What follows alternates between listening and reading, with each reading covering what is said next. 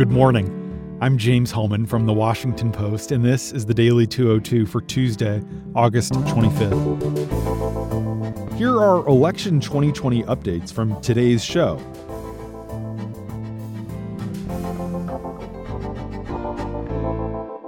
A symphony of superlatives played loudly Monday on the opening night of the Republican National Convention, as speaker after speaker lavished praise on President Trump and spoke of him in messianic, almost otherworldly terms.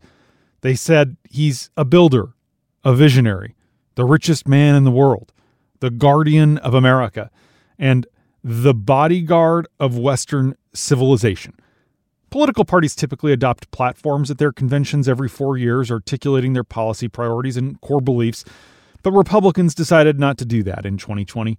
Instead, the Republican National Committee passed a one-page resolution over the weekend stating simply that it, quote, enthusiastically supports President Trump, and the party has and will continue to enthusiastically support the president's America First agenda.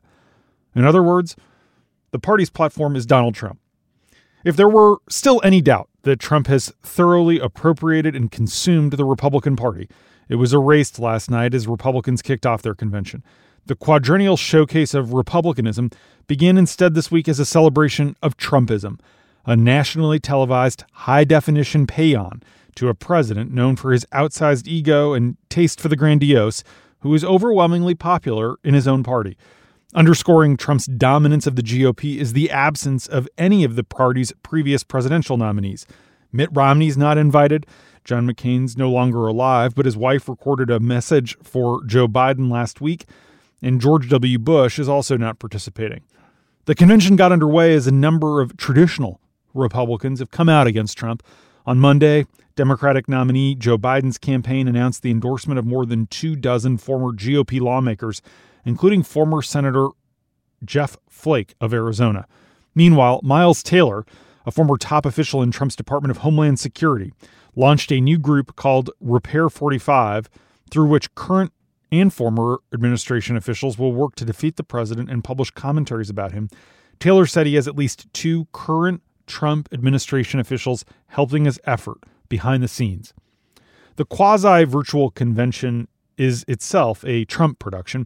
The president is set to appear on each of the 4 nights of primetime programming, concluding with his formal acceptance speech Thursday from the South Lawn of the White House.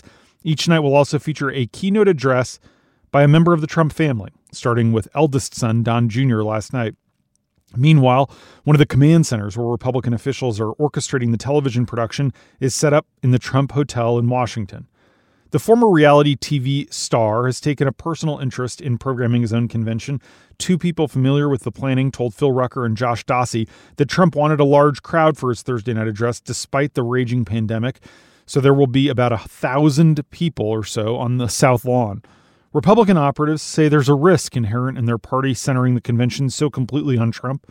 Doing so invites voters to see the election as a referendum on the president's job performance, where party officials believe Trump has a better chance of winning a second term if he can shift more attention to Biden and make the election a choice. Some of the speakers last night made aggressive cases against Biden, including Don Jr., but also Senator Tim Scott from South Carolina and former UN Ambassador Nikki Haley. They painted the country under Biden's leadership as dangerous and dystopian. Republican officials say there were intense internal disputes among Trump's advisors, including Jared Kushner, the president's son-in-law, who wanted a short platform that delineated the president's thoughts on a few key issues. There were other discussions over how to handle gay rights in the platform. And aides said there was also a lot of talk about how much the platform should get into foreign policy. At the end of the day, as one Trump advisor said, thankfully, they just decided to avoid all that. Some of the speakers last night, including Charlie Kirk, a young activist who opened the convention, and Matt Gaetz, a congressman from Florida, have become GOP celebrities of sorts in the Trump era for their vociferous defenses of the president. Other speakers had deep appeal to loyal viewers of Fox News and other members of Trump's base, including Mark and Patty McCloskey, that St. Louis couple who pointed guns at Black Lives Matter demonstrators passing by their house and now face a felony charge. Kimberly Guilfoyle, the former Fox personality who works on the Trump campaign and is the girlfriend of Don Jr., gave a particularly fiery, caffeinated, intense, whatever you want to call it, address in which she excoriated rioters and human sex drug traffickers across America. She cast her boyfriend's father as the nation's savior.